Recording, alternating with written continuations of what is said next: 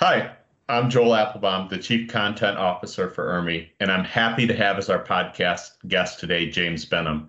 In this podcast, we're going to be talking about technologies to help you manage risk.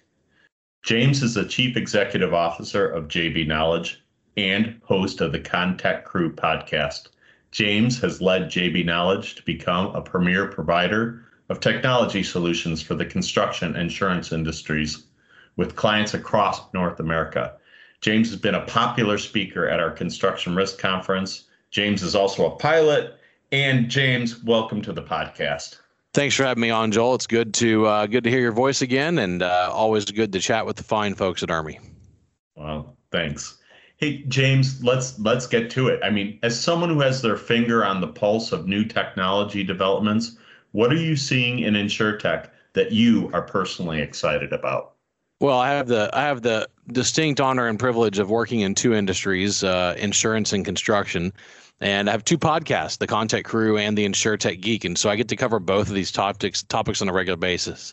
InsurTech is really moving pretty quickly. The average dollar spend on technology investment is substantially higher than construction. And there's been a whole lot of M&A and investment activity on the InsurTech sector, as well as some big key IPOs that are driving a whole bunch of development on InsurTech.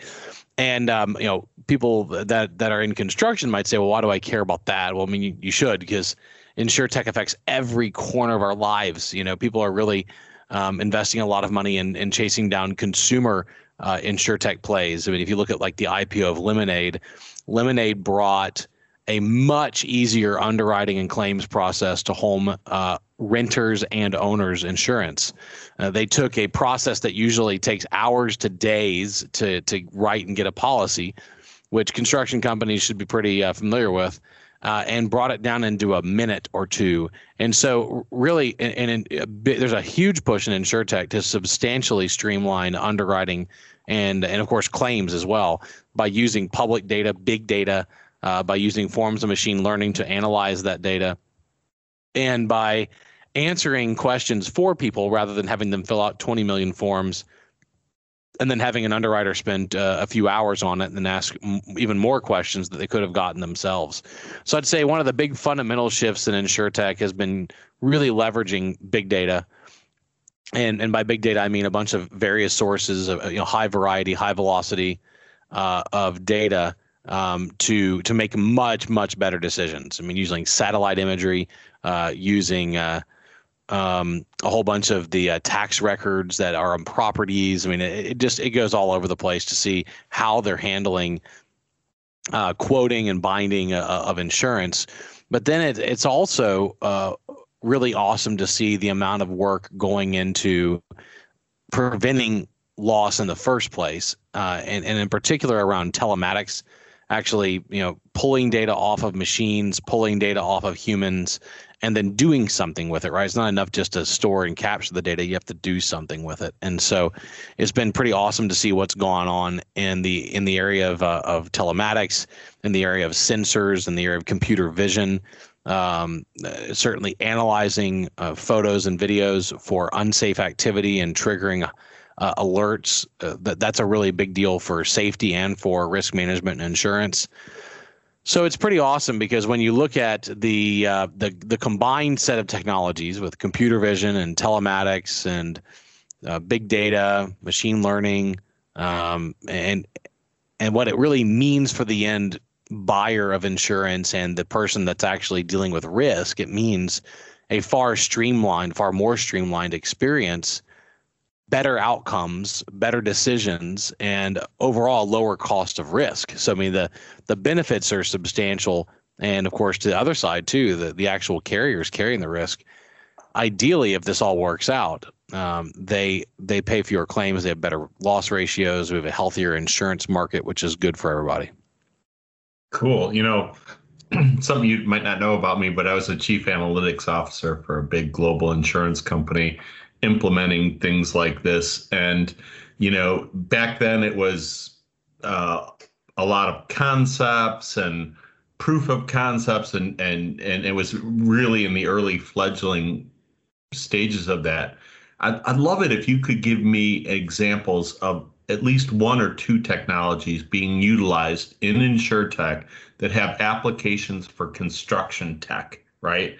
And just give me an example of what's really working out there and that you see being adopted. Yeah, well, there's plenty. Let's just talk about worker safety, right? Because that's a big deal for InsurTech because they want lower comp claims, and Yep. it's a big deal for construction because they want to protect their workers and they want them to go home not just the same as, but better than they arrived that day. And so I think worker safety, there's a few technologies that came out, and what was interesting is that COVID was really a catalyst for more of these type technologies of tracking worker movement, identifying unsafe behavior, coaching workers, protecting workers, alerting workers, and giving workers the ability to fire an alert off that they're in trouble and need help. Automatic slip, trip, and fall sensors. So you have solutions that have now been around for a few years, which is really exciting to see them mature, like Spotter by Triax, which has been a regular. We had some solutions that we actually covered at IRMI that are no longer in business, and others that have been created in the meantime. We covered many of them on the podcast, like Genda. There's plenty of these tracking solutions out there. Some use visual tracking, other use a dedicated sensor, other use apps on the phone. So there's a lot of different ways to approach worker safety. All of them have a similar objective, and that is prevent accidents from happening in the first place and keep workers safer. So drop evacuation times down. You want to make it quicker for people to get out of the job site. You want to make it quicker for people to notify you if they have a problem. Ideally, automatic slip, trip, and fall detection is pretty common. We've seen a few different ways of approaching this too, with dedicated sensors. Like you can have a belt clip that looks like a pager. There's also one solution out there that actually screws into the back of a hard hat on the adjuster band where it adjusts the tension of the hard hat. So there's some really neat ways that are being approached to put that. So I'd say that one's a really easy one to look at. And then computer vision is another really big one that's being used to track job site progress. But the same set of tools and technologies are also being used to analyze PPE compliance rates. And that actually got really big during COVID. Like SmartVid from Josh Canner and the team at SmartVid produced a really neat report that automatically could detect how many workers on a job site were wearing face masks so they could protect themselves from COVID. So there's plenty of examples. Those are two of the top ones. That's awesome, and I should say nobody paid to be plugged in here or any of that. So when we're talking about a cool technology, it's because it's a cool technology or it's a good example. And I'm a work comp geek. Myself. I grew up in the work comp business, pretty passionate about it, and I love the idea of the sensors. We talk sometimes in our realm about workers who have a fast and a slow brain, how you can drive to work and suddenly not realize you just drove to work, but how did you just do that? And you might not have realized that you were at risk, but if something that can alert you when there is a risk and get you into that right frame of mind to be prepared for it, it just sounds really cool. And I love the idea of technologies that can reduce loss. And then we also talked about potential productivity gains. Are there technologies that are providing particularly good results in both of these areas? Both areas, meaning the productivity and loss reduction. I mean, a two for one is always I think almost all of them are twofers, Joel. Okay. Because when you improve productivity, generally you're reducing the number of steps people take, right? So let's say you're trying to bring workers closer. There've been a lot of studies about bringing the number of steps down that workers have to take. So that means you're moving materials, tools, storage, bathrooms, porta potties closer to where the work is being done each day. Mm-hmm. And there are plenty of products out there that do this, and there's also a bunch of proprietary Excel spreadsheets people have built to do this. And in every one of those cases, it's a twofer, because if you cut down the number of steps the worker has to take, let's say you cut it in half because you move the bathroom closer. I mean, just moving the porta potty is a big deal, but then you move the tools and materials, you can have a dramatic reduction in the amount of time that it took. There's a contractor out of Wisconsin that did a great job quantifying this. That's a subcontractor named Faith Technologies, did a really cool productivity survey. And they even established a really neat mantra that said, hey, we're going to be 30 for 30. That means everything's going to be within 30 feet or 30 seconds of reach. And then they hit that. And so then they say, okay, we're going to be 15, I think it was 15 feet or 15 seconds. It was 5. It was 5 feet or 5 seconds. I mean, there's just amazing like how they kept narrowing it. Now, all these productivity gains in our contractor base. I'm not speaking about Faith because they're not a client of mine, so I don't know. I just know their productivity survey.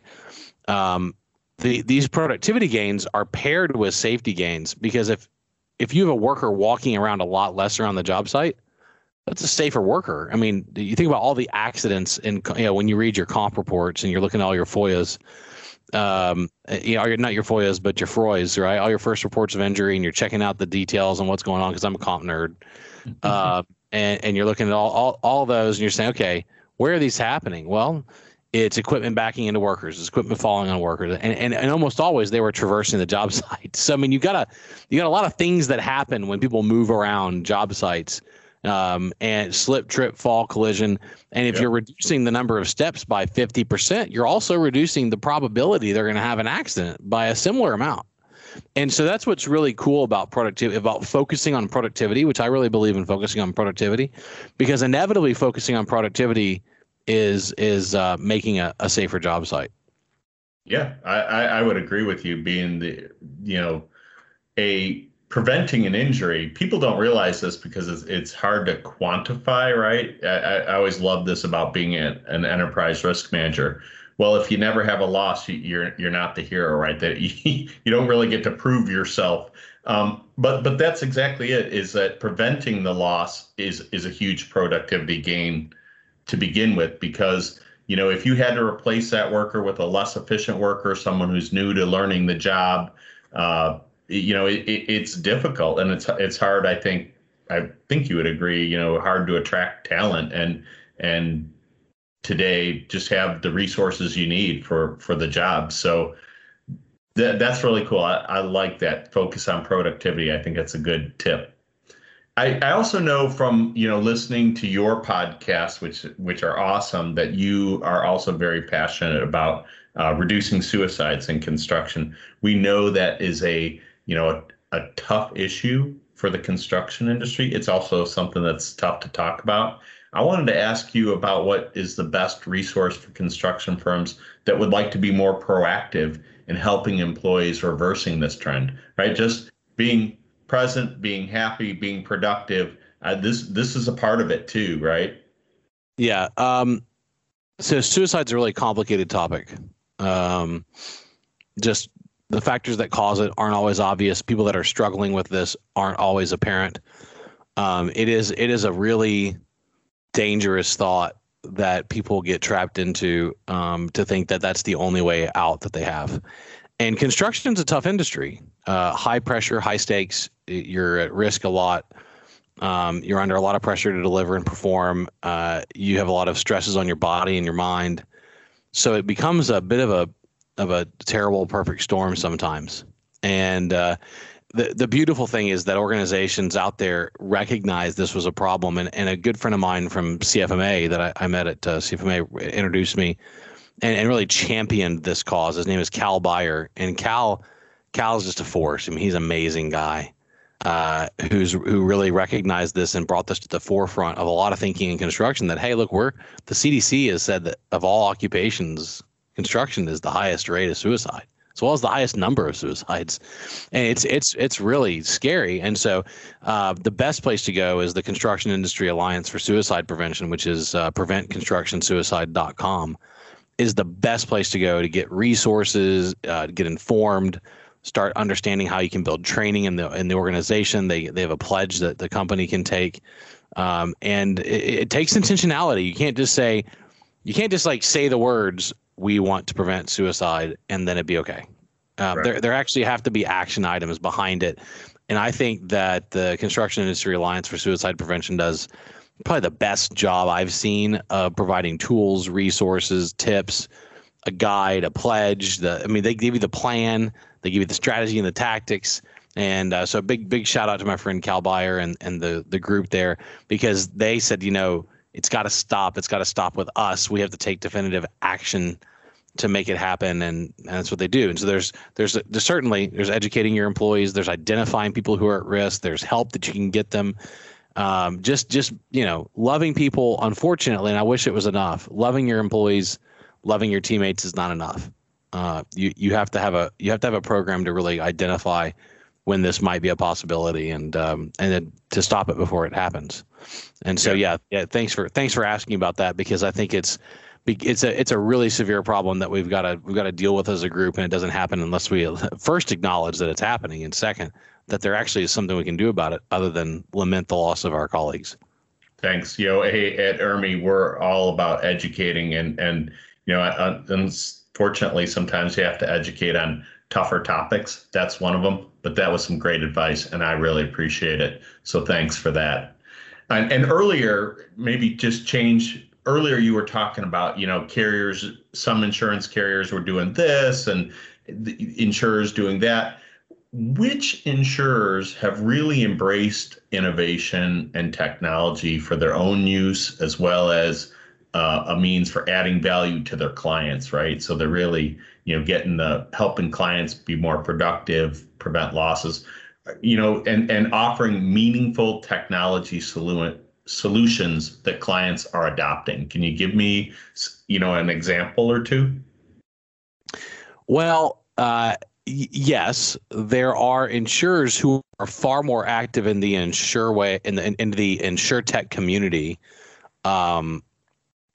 They're far more active in the InsurTech community than others, right? And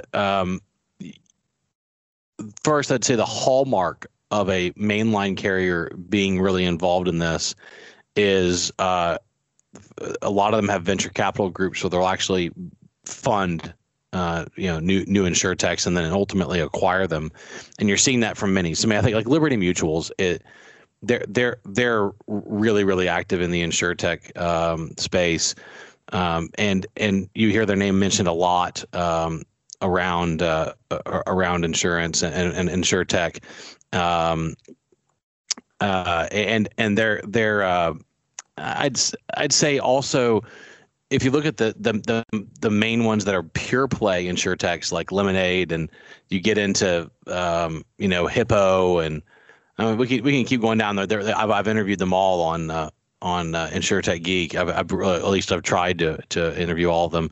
There's a pretty big swath of them that are pretty active in rethinking the way they underwrite risk, rethinking the way they handle claims, and then also starting venture capital groups to fund companies that are rethinking it as well.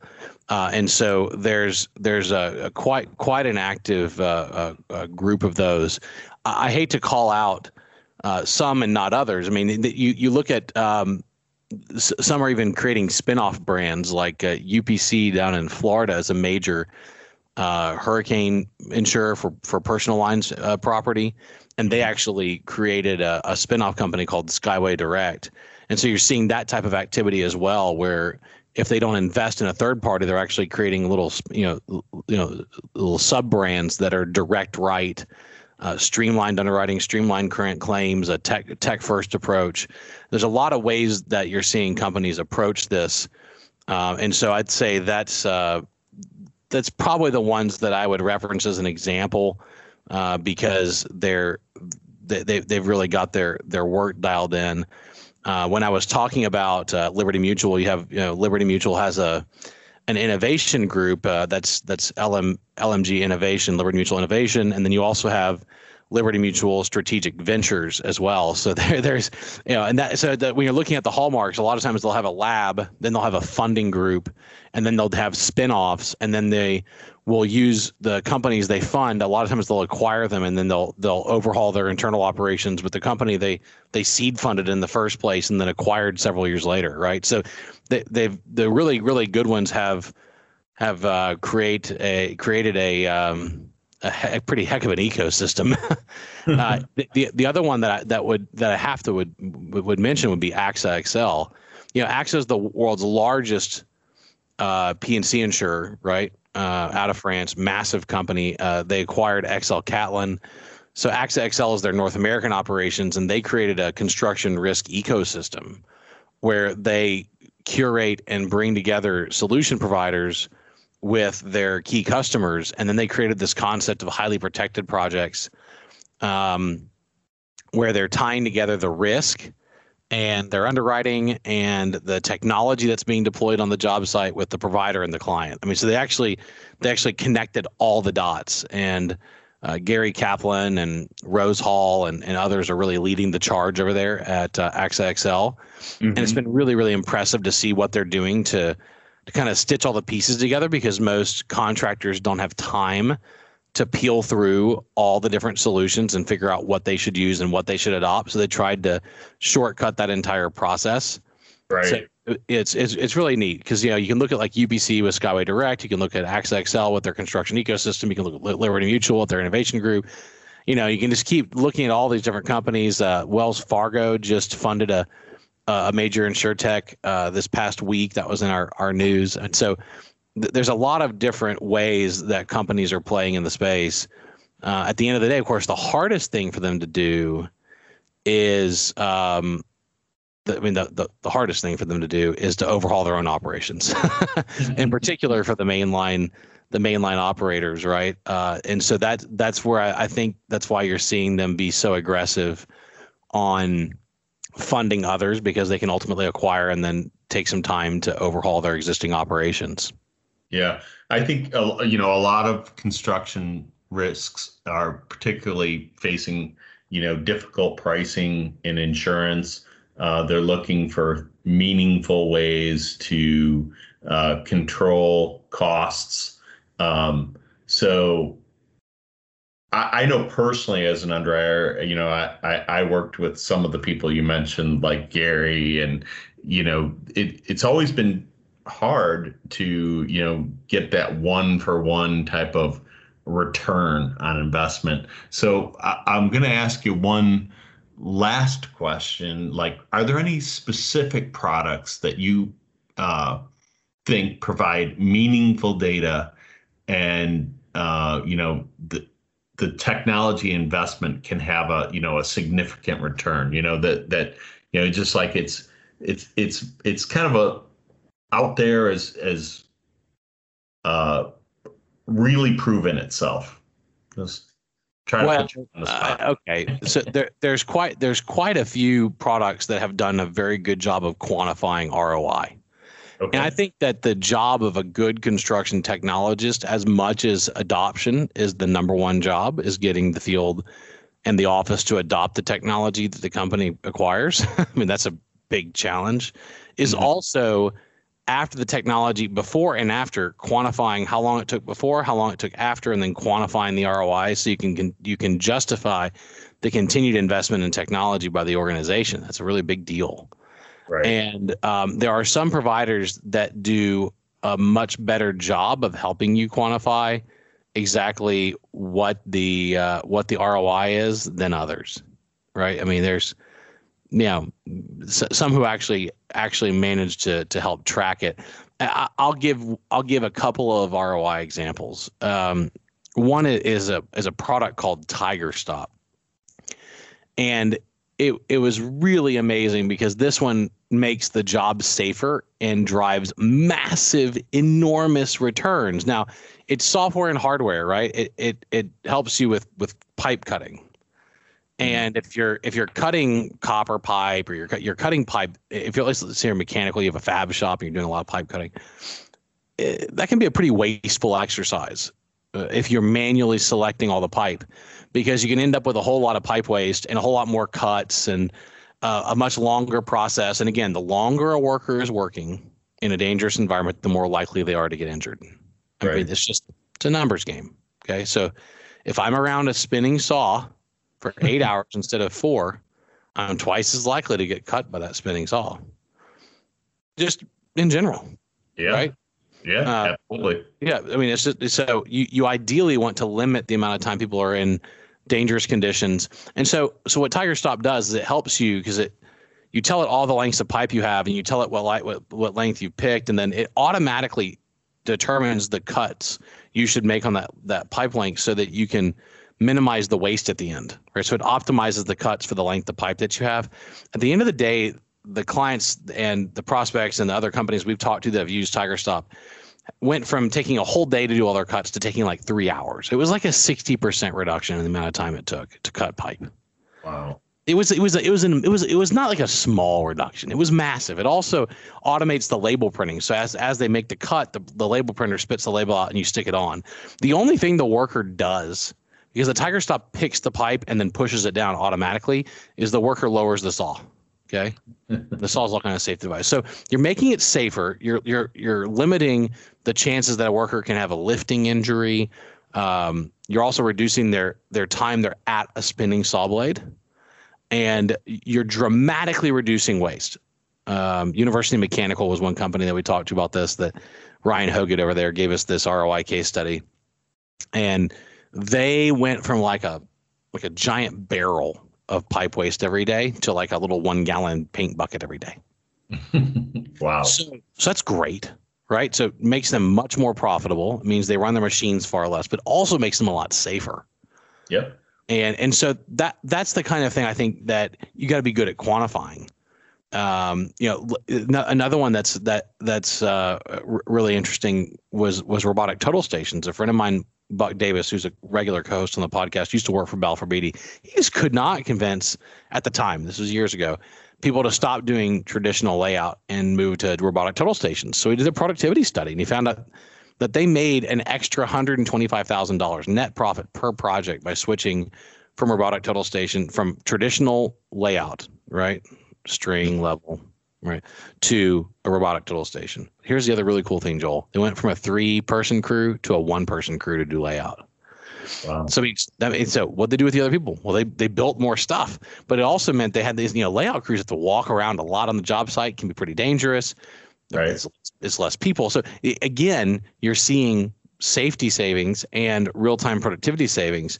And if you let yourself fall into the trap that you think that somehow because of all this technology, we're going to need humans less, that's really a big fallacy, because we have a massive, right now, despite all the COVID stuff, we have a massive labor shortage in construction. We do not have enough workers. So Right. We've got to do everything in our power to make it more productive for workers to produce on the job site and safer. So, because when they get injured, it's a big deal. You can't find a replacement. Right. Absolutely. And so this is not about eliminating workers from construction. We need them more now than we did 40 years ago. And 40 years ago, we had far less automation. So what does that tell you? Automation does not equal replacing humans. Automation allows us to produce more. I mean, the state of Texas requires a new city of 300,000 people be built every year. Just wrap your brain around that. We have 1,000 to 1,500 people a day moving into Texas. Yeah. We have to have a new city of 300,000 every year. How on earth are we going to build that safely, and unless we really take advantage of productivity gains made by technology, people, and process, and of course the corresponding safety and risk management goals that we'd have. Yeah. Awesome. Great stuff, James.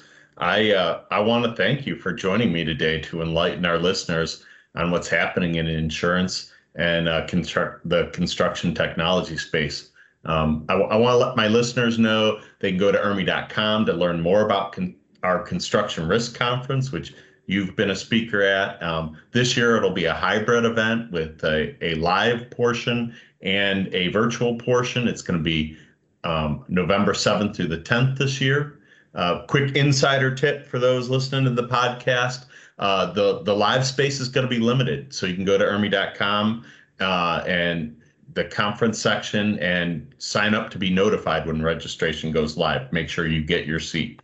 And also you can sign up there for a free demo of our construction risk management reference, which is designed to help you understand construction risks and strategies, and give you lots of strategies to deal with the tough market we're experiencing now, and to protect workers, right? So it's packed with ideas and insight for mitigating, transferring your risks, protecting your people, and insurance. So thanks to everybody, and appreciate you joining me, James.